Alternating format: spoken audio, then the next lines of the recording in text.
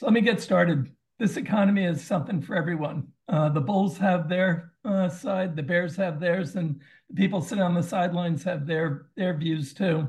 I think for the bulls, it's been, they're expecting a lot of rate cuts. They're expecting a soft or no landing. They think that the stimulus that's been in the system isn't going to cause any problems, and that we'll manage through the issues that lie ahead, including what the bears are focused on: the wars, trade disruption, oil prices starting to rise. They're also focused on valuations of the Magnificent Seven, the Taiwan election, China's response, the US election, oil prices rising, debt burdens, and the like. But through it all, the markets are nearing record highs in the US, and in some other areas, they're not doing quite as well, but Japan's seeing a nice run too. So I want to touch on some of the negatives going on in the economy, but also bring you back to why we see opportunity and where we see the opportunity in this environment. So let's start with China. This is a very different Chinese economy and a very different Chinese country than it was even 20 years ago, or before President Xi took his leadership role. And it was not going to be able to grow at a 10% rate indefinitely anyway, but the drop right now that we're seeing is significant. And there are questions whether we've moved in a mode that's going to make it much more difficult for China to maintain the level of standing that they're so desirous of being the global leader, if not one of the top two global leaders. And it is looking a lot like the economy, depending on decisions that go on, could be a lot more like Japan and not overtake the US. So I think this is a big issue. I think you also add to it the geopolitical concerns that are out there and the debt issues. I think China's going to have to step up more stimulus, but this has thrown me off over the last year. The China reopening was very different. I think the China of the future is going to be very different than the one of the past 20 years. And we have to really think differently about how we're investing in China, or what China's implications are for the global economy. I think to go to the other big area, which is Europe, and their experience a pretty significant political and economic transition. We've seen an increased shift to the right in Europe. You're starting to see some concerns about inflation hooking up again. In the headline inflation, there's concerns about oil prices starting to creep up. They did seem to plateau or bottom around $73 in WTI, and now they're starting to move up. I think some of the issues that we're seeing here are going to weigh on Europe considerably. You saw the protests in Germany. Obviously, Schultz is in a tough spot as they start to eliminate some of the subsidies that are out there. The population turns more and more against the leadership, giving the opposition a better shot of getting elected going forward. I think there are real issues here. Part of it is the deglobalization that's going on there.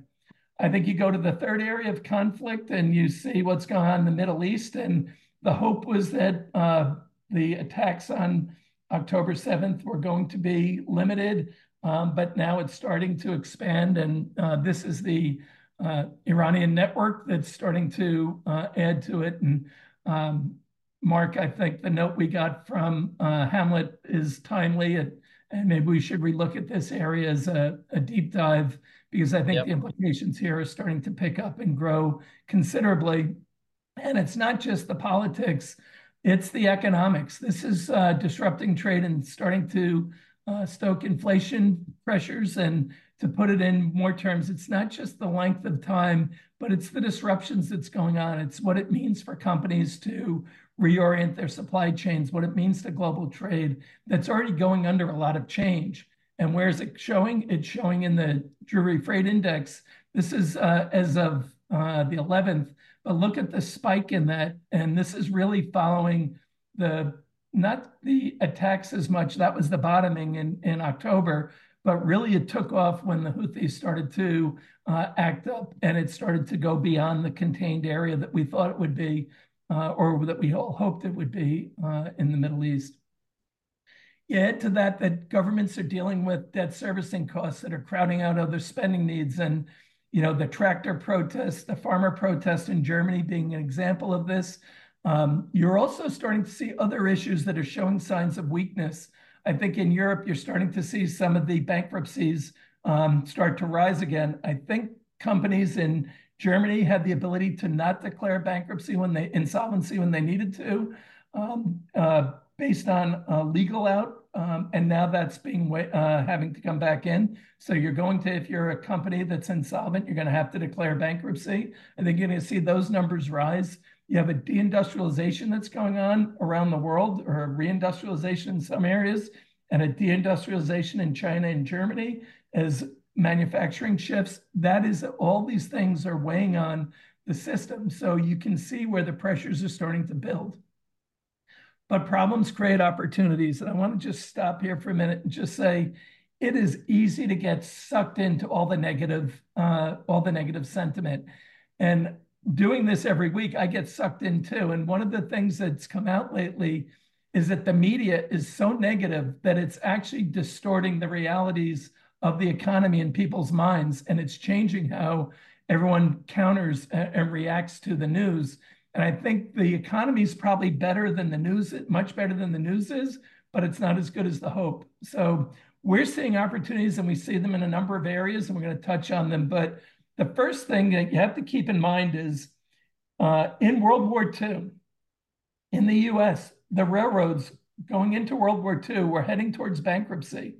And the war started, and all of a sudden we changed our industrial base and the railroads took off. The point is, in different times, you can find opportunities to make money. In the 70s, we had high inflation, you had an oil embargo, and our firm went heavy into energy. And in 79 and 80, we're 100% in energy in our client portfolios, and we're the top managers in the country. We don't get that aggressively anymore, but there are opportunities in really bad times to make money, and you have to be focused on those areas. So for today, it's really about the productivity improvements, countering trends. It's about geopolitics and climate change, creating demand for critical materials. It's about the redefinition of national security and how we're thinking about it beyond just missiles and border protection, but energy security, cybersecurity, food security are all becoming much bigger elements of it. You're also, as a leader, dealing with demographic challenges that are driving big changes in policy and healthcare. But you're also, on the other hand, seeing innovation driving these advances that are incredible, what's going on in the healthcare area, that will lower costs and improve health outcomes. The pandemic was just the start of it. We're going to see a lot more moving as we go forward. So let's take a look at some of these. Why productivity is important? It's because it's the antidote to inflation. And I think it's safe to say the battle on inflation is not yet done. And you're starting to hear that from the central bank governors. Waller will speak today, saying that we're not sure. He's not sure we're done yet. The ECB has been out. A lot of their governors have been out saying a lot more work to do. Don't count on the rates quite as quickly. So productivity is the key to offsetting inflation and dealing with wage and labor issues. So we're very focused on this spend continuing. But it's also most institutional portfolios are not allocated to key areas for this economy. They're focused on the old economy, and this is a very different economy. The materials required for a low carbon economy are very important and very scarce and not well represented in institutional portfolios. And we'll touch on that a little bit more in a minute. So when you look at how the world invests today, and if you go to the gold bars, the S&P right now is 3.9% in energy. And when you think about the problems we're facing in the world today, that is nowhere near enough. If you think about the need and all the changes going on in the demand for batteries and other resources to drive the energy transition, the climate transition, the productivity improvements to drive national security, it's only 0.6% of the S&P weighting. It doesn't take much to move the needle. And then if you go to the aerospace and defense, you're looking at $500 billion for the top 5 defense companies in the US, but it's only a 1.6% weighting in the S&P. The blue bars are our allocations in one of our strategies, our focus ETF strategy. I would argue that most portfolios are reflecting the past and not the present and the future. And if you're underweighted in the areas of energy, materials, and aerospace and defense, I think you're going to be very disappointed going forward because these are the areas that are essential, and you cannot have the tech improvements without energy and materials driving things forward. So lastly, we're always thinking about you can find good opportunities in bad environments or in difficult environments. Tech is still in the early innings of a lot of the advances that are going on. So semiconductors are still powerful play, and not just for the positive growth that's going on, but for the negative things that exist in the world. You're seeing more and more companies moving fully to the cloud. So we're still in the early innings there, and productivity has to improve. With the advent of AI, it's going to really drive some big changes that allow companies to do more with less. I think the beneficiaries of the reindustrialization that's going on, climate and national security, are all out there for you. But as I said, they're very much underweighted. Industrial weightings of the S&P is only about 15%. But if you think defense is inside that, that means you're not really getting the exposures that you need if you're not more fully weighted. Industrial commodities, the rare earth, steel, and copper, we talked about the geopolitical war that's going on around that. You're seeing Norway is now starting to increase their subsea mining capabilities.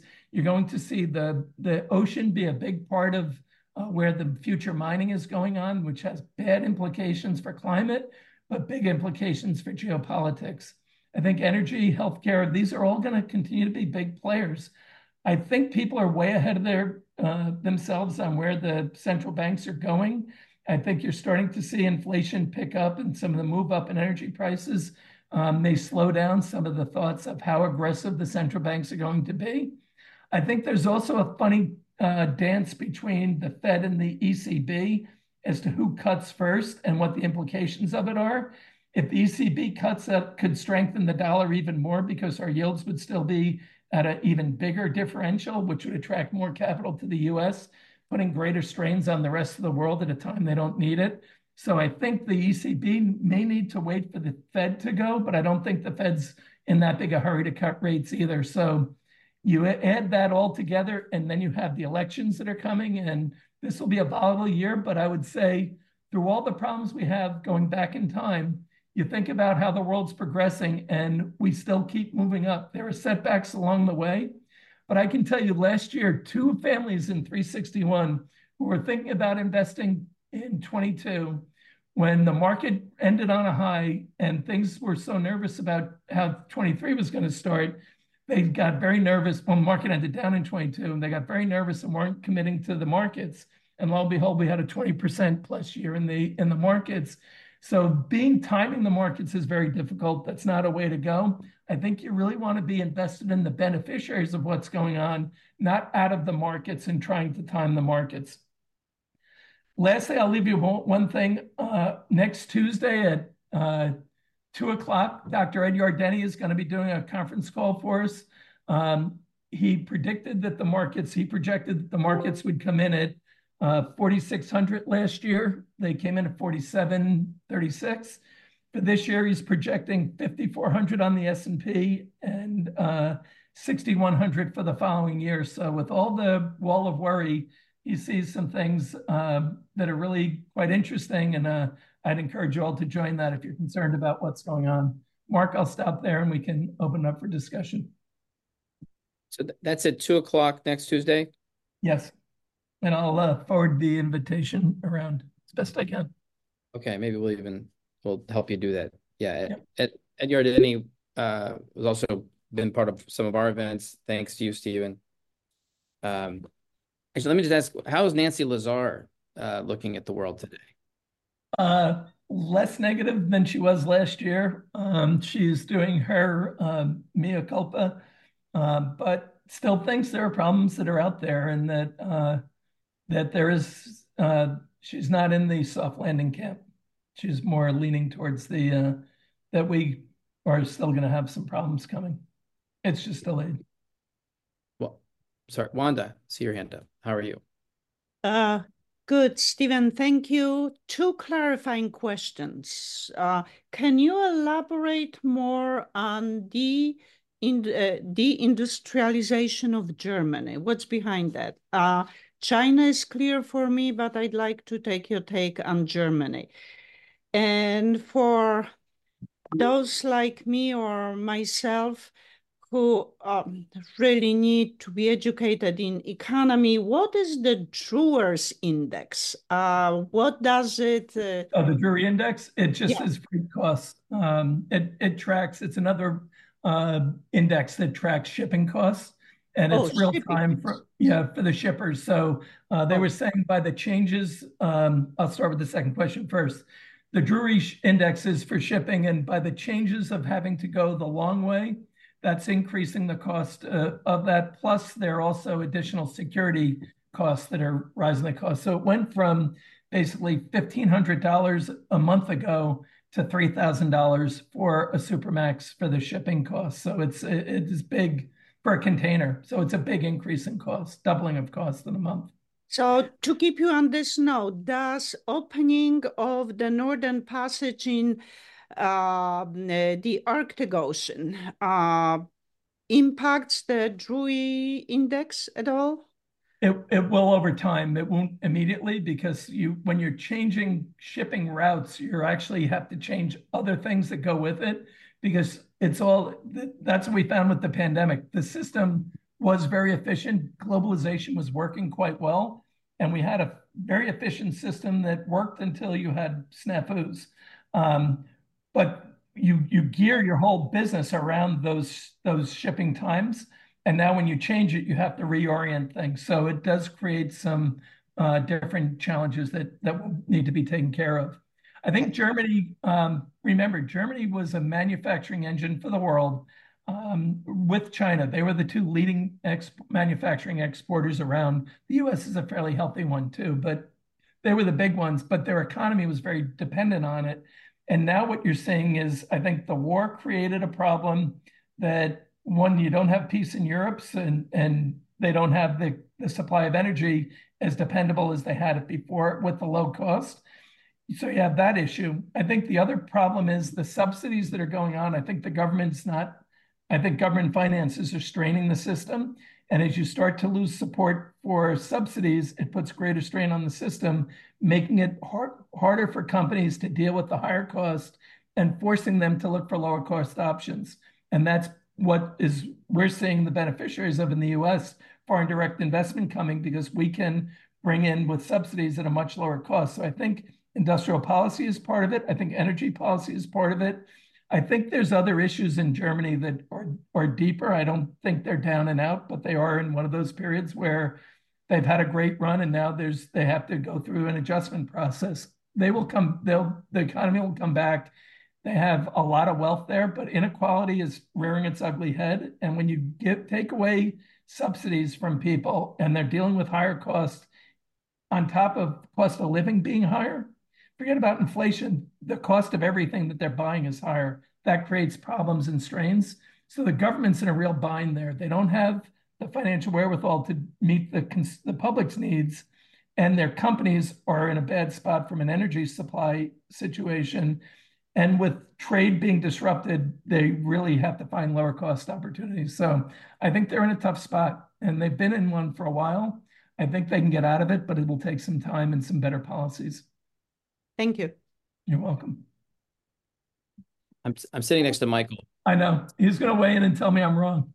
No. You're completely right. Yeah, this is well, as you know, we need talented people, but we need also talented people on the political side. Yeah, so and we have really missed this in the last 2 years. Yeah, so the leaders we have at the moment, they're making very strange decisions. Yeah, and one coming back to your point. Yeah, we have seen in the last year, and this is a debate in the German press that we have dropped down the consumption of CO2. Heavy energy production.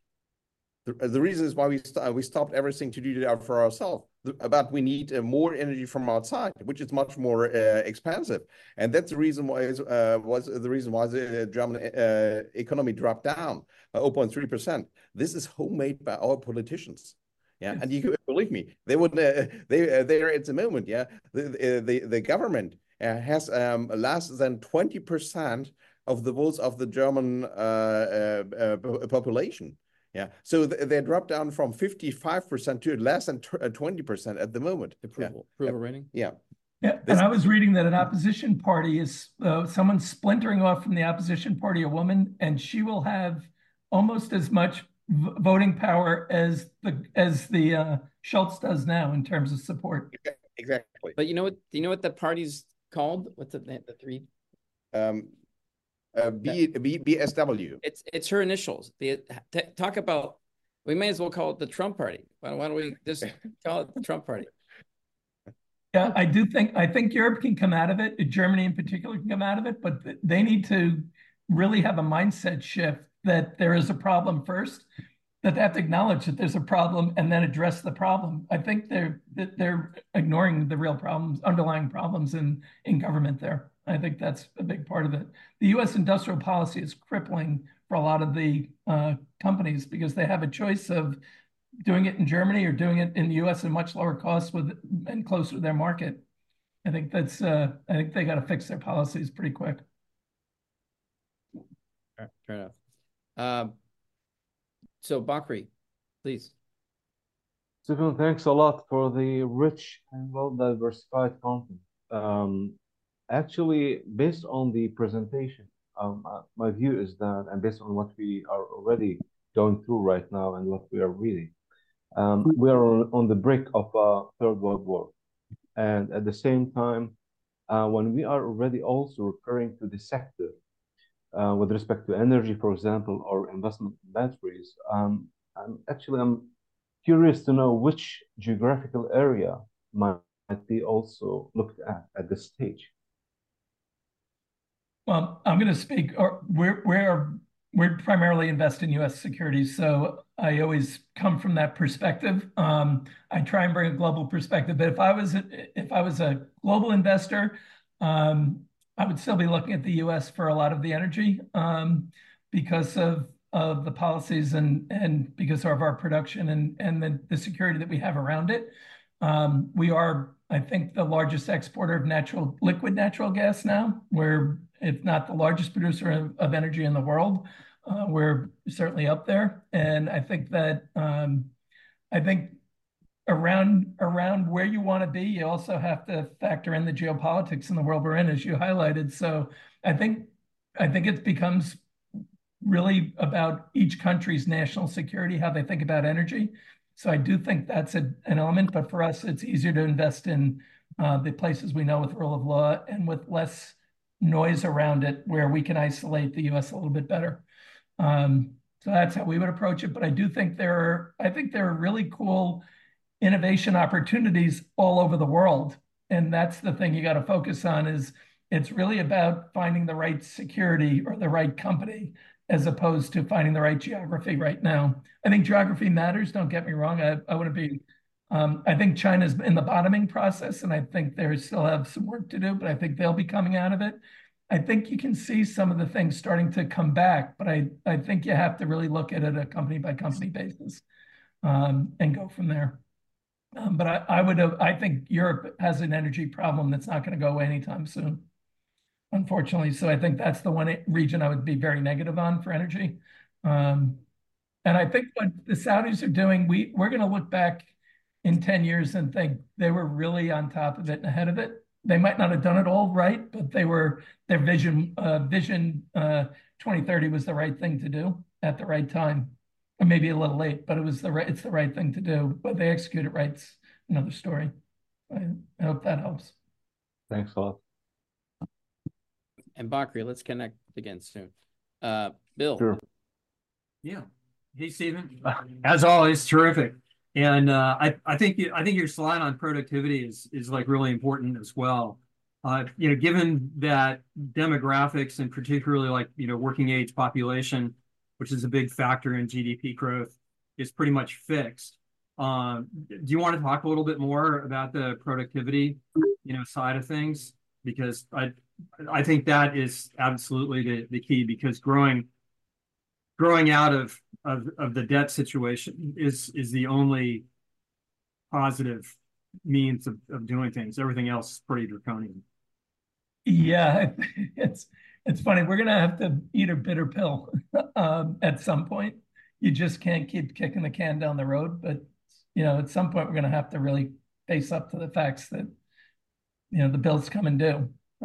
So I think the answer for a lot of it is productivity, and the only way you can deal with the demographic problems that we have, the skills problem that we have in the labor force, and the wage bills rising, is to become more productive. And it doesn't necessarily have to be as draconian as wiping out, all these jobs. It could be just enhancing the jobs. We're still having trouble finding people for so many areas that that's where the money has to go. And we have to keep spending on improving productivity to deal with demographics and deal with debt. I do think, and I just saw some conversation in the chat about universal basic income, and I do think that there'll be a role for that in the system going forward, as crazy as it sounds and as uncapitalistic as it sounds. I think that's coming. But I just think we're going to see some of the most amazing things over the next decade, things we can't just contemplate. You really can't contemplate. We had an investment call, and they're working on T cell stuff in cancer that could eliminate the need for chemo and radiation. And you can, kill them without chemo and radiation. The change of the outcomes for that, it could be massive. You can just go through healthcare, go through different industries. The ability to make us a more productive society, live longer, live healthier, work longer, is all going to be important. So I think you can't underestimate what's going on in the tech world and what that means. But then you have the other side of it, like Musk and Tesla today. That's fascinating, where he's talking about not really putting AI into Tesla unless he has 25% of the company or something, or 25% voting power. And that's the world we're going to. It just speaks to how powerful productivity can be and tech can be, and also how scary. So I think we're going to deal with both. There's positives and negatives coming from it, but I think the government's going to have to get much smarter about what they're doing to help drive this forward. But there isn't a company around that's not going to be more productive next year if they still want to be in business. And what they're going to do that is going to be really aggressive spend in tech if they can afford it. And I think this gets to, Bill, your debt issue. Companies that are highly indebted are going to have a hard time funding the investments in technology if there's so much of their money is going toward debt servicing. So you're starting to get a sense of the haves and have-nots again coming through as to who can make the change.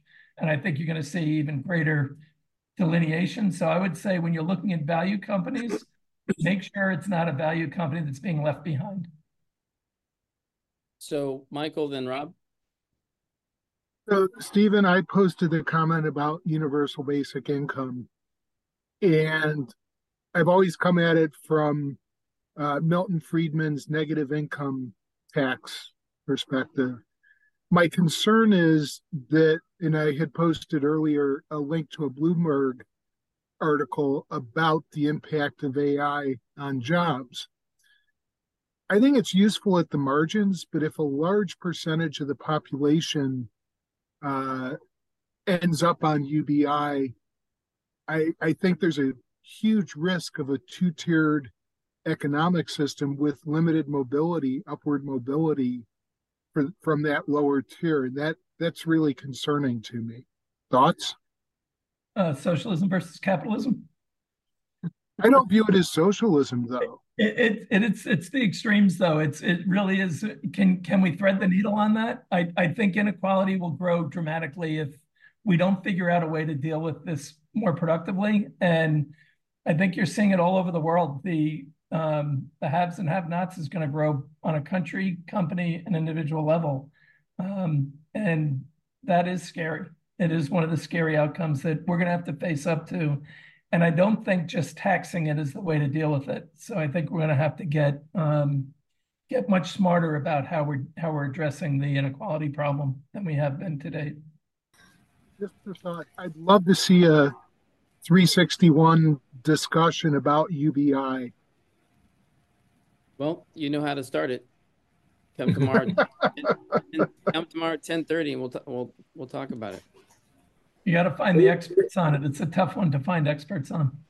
Is inequality higher or lower today than it was 20 years ago, 50 years ago, 100 years ago, 200 years ago?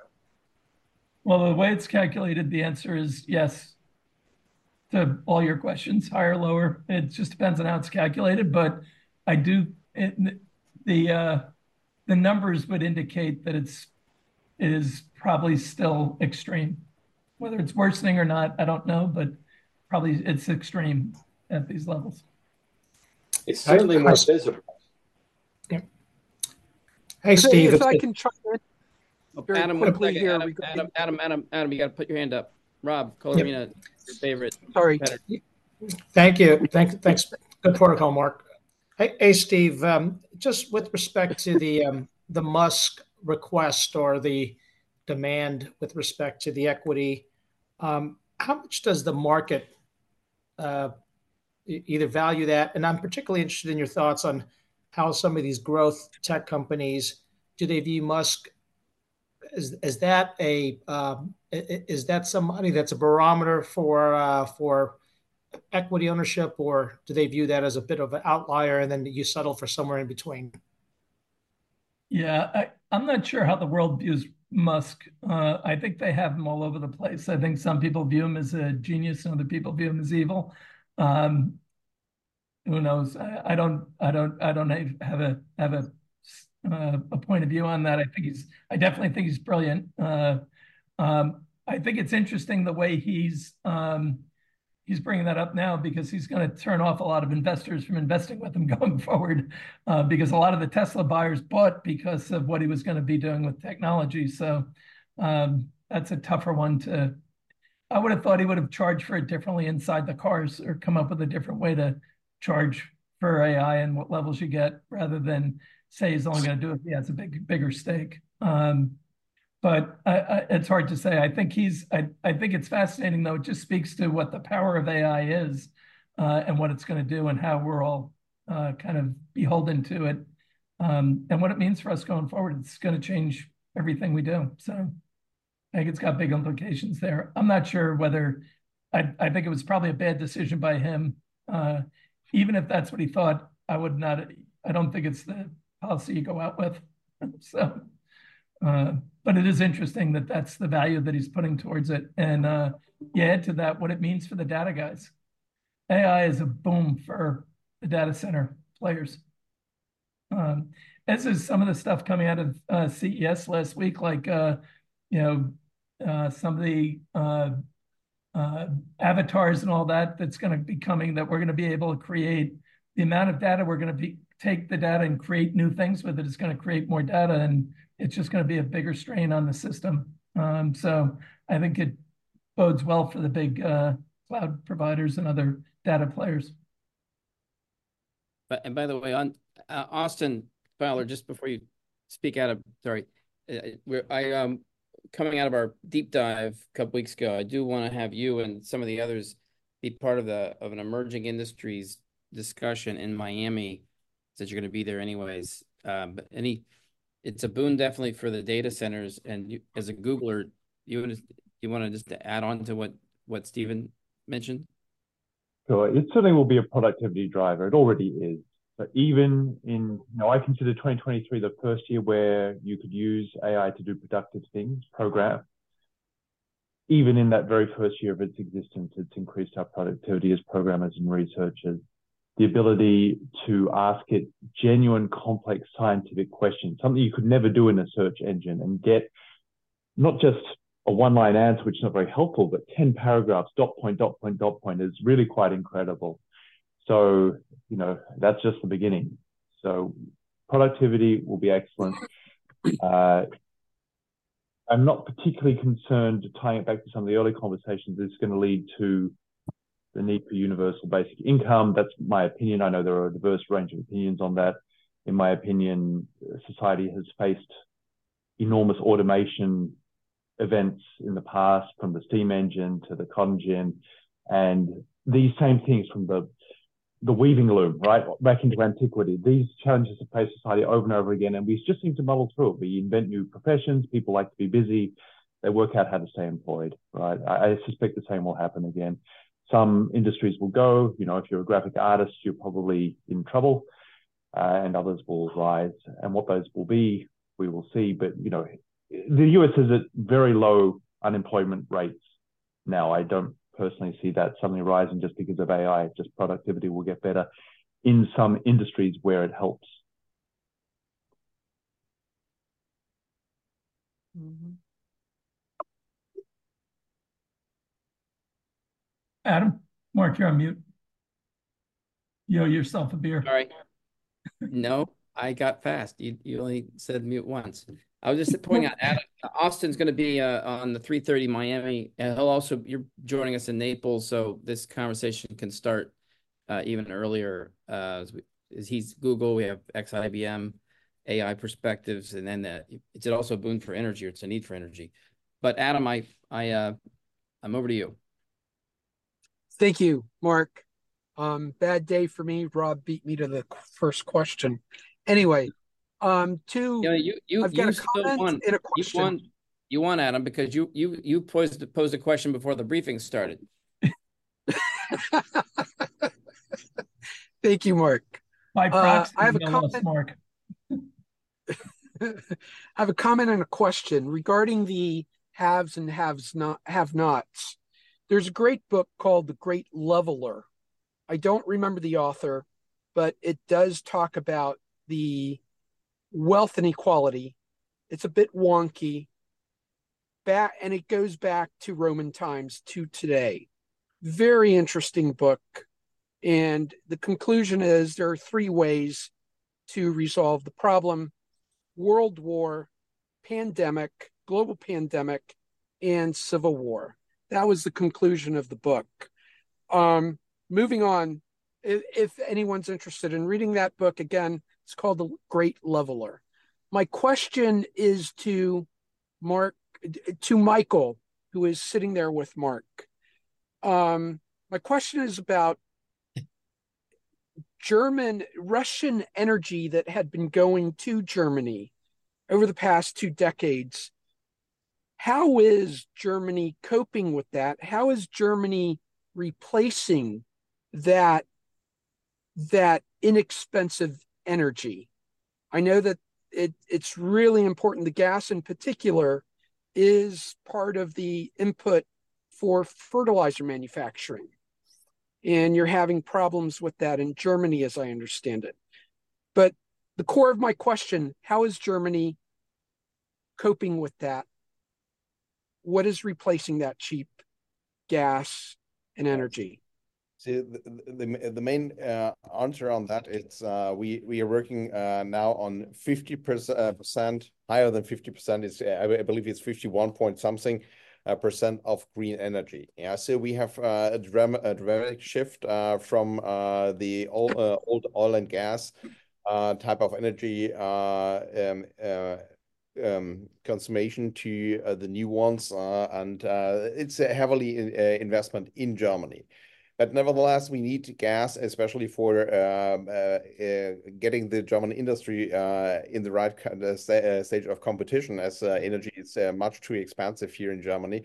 And we are using at the moment a lot of LNG, which is coming from the Middle East by tankers. The war now started by the Houthi rebels. It's not a good issue for us because it's bringing the energy problems back to Europe. There are some further opportunities to take the LNG from Saudi. They have also closed a lot of contracts, but this is definitely something which is under discussion. Nevertheless, we managed everything well at the moment by using the energy, or made the energy transition happen. And the prices we are paying at the moment are a little bit higher. But when the system will get really stable, we can drop down a lot of things based on the green energy. The wind turbines are booming here in Germany. You will see that everywhere around, and this helps a lot. but it's not the final solution. We have to work on that, and it would take another 4 years before roughly 80% will be done and completed out of alternative resources. Thank you, Michael. Okay. Any other questions, comments before we break? I have one for Bill Deutler if he's on, going back to the crypto question. Bill, do you have a sense of what institutions are using for the weightings in their asset allocations for crypto? Very, very good question. As far as weightings, it can run a gamut, but I would say in general, it's maybe a couple of percent in terms of BTC. Now, for those who have made an allocation onto the venture side, it could be a little bit larger. But I think if anyone's holding outright BTC or Ethereum, something like that, I would say it's in the 1 to 2% range. But there are definitely going to be a few outliers out there that could be a little bit more. Mark, it might be interesting to see if we can get an institutional consultant from one of the big firms to give their perspective on it. Bill, if I was just thinking of somebody from Cambridge or even Morgan Creek or somebody who's a player in this area that's big. I think it's going to be interesting to see how that shift changes in institutional portfolios, and then what does that mean for families and individuals? We had I'm sorry, Mark. I was just going to say probably most of the large consultants are not going to talk a whole lot about it. Cambridge was sort of the leader, but the guy who was leading the charge at Cambridge left 2 years ago, which is very unfortunate. However, the way that we used to think about it, back at Morgan Creek, and I think also, when I was at the family offices, is that needless to say, it is hugely volatile. So sizing is so important for that. And you just have to look at what's your tolerance for volatility and contribution to volatility in your portfolio, and then, size accordingly. It's, if you look at the chart, it's a huge swing, but it's also up and to the right as well. And I'm not going to have enough time in Miami to talk about it, but I did pull out the Bitcoin price trace, and once again, best performing asset. It's crazy. We'll have that discussion. We did have that. I was going to say Marco Veramis was the guy from Cambridge who was on our one of our deep dives. It was called Institutional Perspectives on I don't know if we were calling crypto or digital assets, but he moved on to Evanston, and I believe that he's actually moved on from there. But yeah, he was with Evanston guys for a while. And we had Lockheed's in-house pension investor. So we should see how they see the world 3 years later. Plus, remember your friend from Morgan Creek who came on. This is a great episode, everybody. We had the CIO from UBS. And she spoke about how the markets, and then he said, I hate to be the skunk in the garden party, and disagreed with her. And then, he was bullish on crypto and China, and we saw where that went for the next 2 years. But these things do go in cycles, and I would actually argue for a fund-to-fund approach. But Anna, Michael, Angela. Hey, I'll just add comment. I saw Austin's. Definitely, I agree. This could be another conversation. Angela, sorry. Anna's next. Sorry. It's okay. Thank you. Hold your fire. I was trying to find the unmute button. So question for Stephen. First of all, thank you so much. Always very informative, motivating, inspiring. Love the positive out of problems and finding opportunities. Transitioning or transforming, reframing problems to opportunities. So my question for you, do you have any recommendation for trends, growth potential in the mental health space, and as a subset, self-help areas are consumer market, maybe corporate too. We're very focused on the mental health issue because we're rolling out a new service that works with families with special needs members. So it's an important area to us. And we also are personally helping people with disabilities. So it's an important areas for us. I think from an investment perspective, I think mental health is a major issue for businesses and for the economy. It's become a bigger and bigger issue that has to be factored into how businesses operate because our people are dealing with more problems than they've had before. But no, it's not an area we don't spend a lot of time from the macro perspective on that. What we do focus on is 16% of our GDP goes to healthcare costs, and when you think about it, we're a $27 trillion economy. That's massive spend every year. That if we can improve outcomes and lower the costs, it'll save the country a lot of money that can be put to solve a lot of the other problems we have. So it's an area that we're very focused on in what we're doing there. And I think AI and other technologies, I think healthcare is going to be one of the huge beneficiaries of the benefits of AI because it'll let us get products out into the market much faster than they ever have. Michael? Thank you. Yeah. So William brought up one of my favorite words, volatility. And Stephen, again, and I've brought this up in previous weeks, the VIX is amazingly low even now, given everything that's out there, all the risks and potential problems. So when are we going to see the VIX start getting more active? You'll see the VIX be more active when the big 7 companies start acting different than the market does. What you're really seeing is inside the market, individual company moves are very different than the VIX is representing.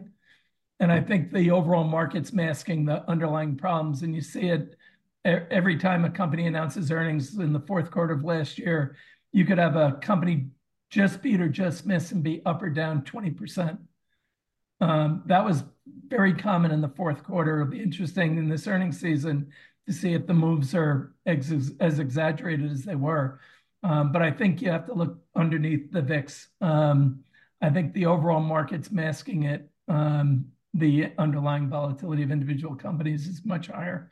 And having owned some of them that have gone both ways last year, I can assure you that it's much higher, and how it feels is when it's going against you is not very fun. But I think you have to look at companies and not the market in that case for the VIX. Austin? So just returning briefly to, is AI going to destroy the world? It is a complex discussion, but if we can simplify it for brevity and look at war, right? There are a lot of applications for AI. You can imagine a platform that just has a gun on it and all it does is target enemies, right? It's illegal. People don't allow it. We don't allow biological, we don't allow chemical weapons, we try to avoid nuclear. This may seem like a disconnected comment, but when things would be really bad, if you allowed every transport job to be replaced by AI, every healthcare worker to be replaced with a robot, pretty clear it would be a bad social outcome, and people would realize this. And there's a lot of pushback. I live in LA. Recently, around Universal Studios, there were a whole bunch of demonstrations of riders basically saying no AI in our industry because it's going to kill our industry. And the same, I believe, will occur wherever the social impact will become too negative. People will say the social impact will be too negative. You are not allowed to replace a McDonald's worker with an AI robot. We will not go to your stores, we'll protest, we'll break your windows. So, people will pull back, in my opinion, and that will be the balancing factor that ensures that society stays functional. People want it to stay functional. They'll enact laws to make it so. Again, complex question. Would love to discuss it more. And we will, in Florida. There was an interesting interview today on CNBC with the CEO of Accenture, and she was talking about how they're using it internally and how they're driving it through. It's worth going and seeing it in the CEO interviews. You can go check the video out. But one of the things she was saying was how she's using it personally and also how they're using it in the company. And one of the areas they were focused on is she can get her financial information much quicker through that. But she did say, but she still has to watch out for all the errors that are coming through on that too. So we still have a ways to go, I think. And I think, Austin, that's part of what your point is AI is coming. It's here, but it's still coming too. And until you get it really functioning in a way that is highly efficient, you don't have the same worries that you do maybe a couple of years out when we're in a better spot.